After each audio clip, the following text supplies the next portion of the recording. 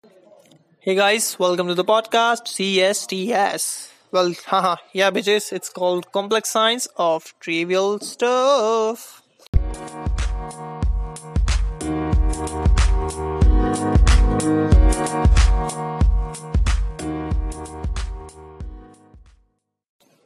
Okay, let's get started. So, what is inflation? How should we view it? How should we define it? Well, I think we should consider the approach of an economist. How would he define it? So, consider a set of things. Now, this set may include things like your transport facilities, your healthcare facilities, your everyday groceries like bread, cereals, or eggs. Now, now suppose a person needs to pay X units of money to have access to these things in year one. Now, several years later, he would have to pay a lot more amount of money so just he could own these very same things. So, this general increase in the prices of goods and services is termed as inflation. You could also understand it by noticing the fact that the person would have to pay a lot more to have the very same standard of living. That means, due to inflation, a person would have to pay a lot more next year than the previous year so that he could just afford the same things. You see, that's the whole point. Now, I need you to remember that when people talk about inflation, they're generally talking about price inflation. So, there's also another kind of inflation known as monetary inflation. So you might ask, okay, does it matter? Is it important? Well, yes, it does matter. So monetary inflation comes into play when there's an increased supply of money in economy, or when the government starts printing money which is at a rate faster than the actual economic output. So that could lead to monetary inflation. Now, you might ask, okay, why does it even happen? Why inflation exists? Well, okay, there's a simple science behind it. Now, suppose you want to buy a laptop today. How much would it cost to buy a decent laptop today? Maybe, say, 1,000 units of money or 1,500 units of money? Well, fast forward 10 years later. You want to buy a laptop then. How much would it cost then? Maybe twice or even thrice the amount of money you are going to spend today.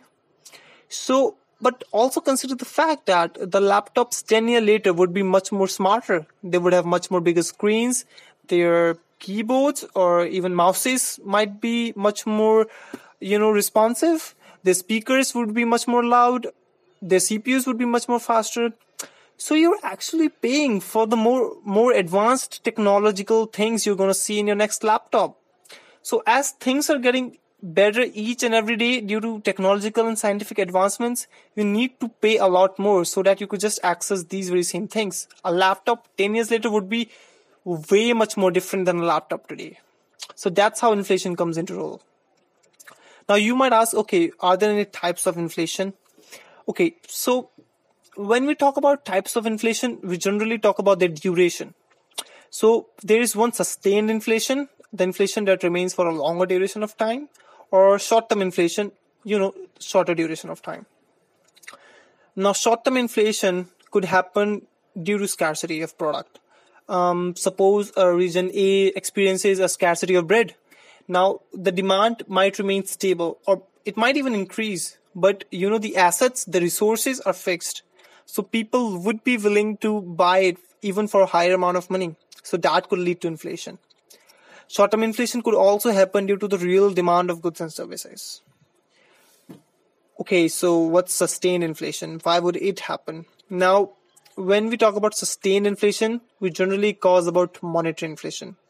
I've already explained to you what monetary inflation is. So whenever you hear the word sustained inflation, just remember the thing that it generally happens due to monetary inflation or when there's an increased supply of money in an economy.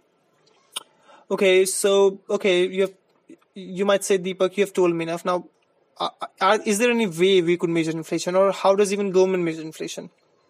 Well, there is one index we use to measure inflation, and that is called CPI, or Consumer Price Index. So what is CPI? Now, so we take the percentage change in the prices of goods or services. So if the CPI is positive, that means the price of that product or services has gone up as compared to the year before, or the year we are considering. If the CPI is negative, that means the price has gone down. CPI is actually a good thing and quite a good measure, quite a good way to measure the inflation. Now that's it for today. I hope you guys enjoyed it, and I'll see you in the next video, or I'm sorry, podcast. So till then, stay safe, wash your hands. Well, tata.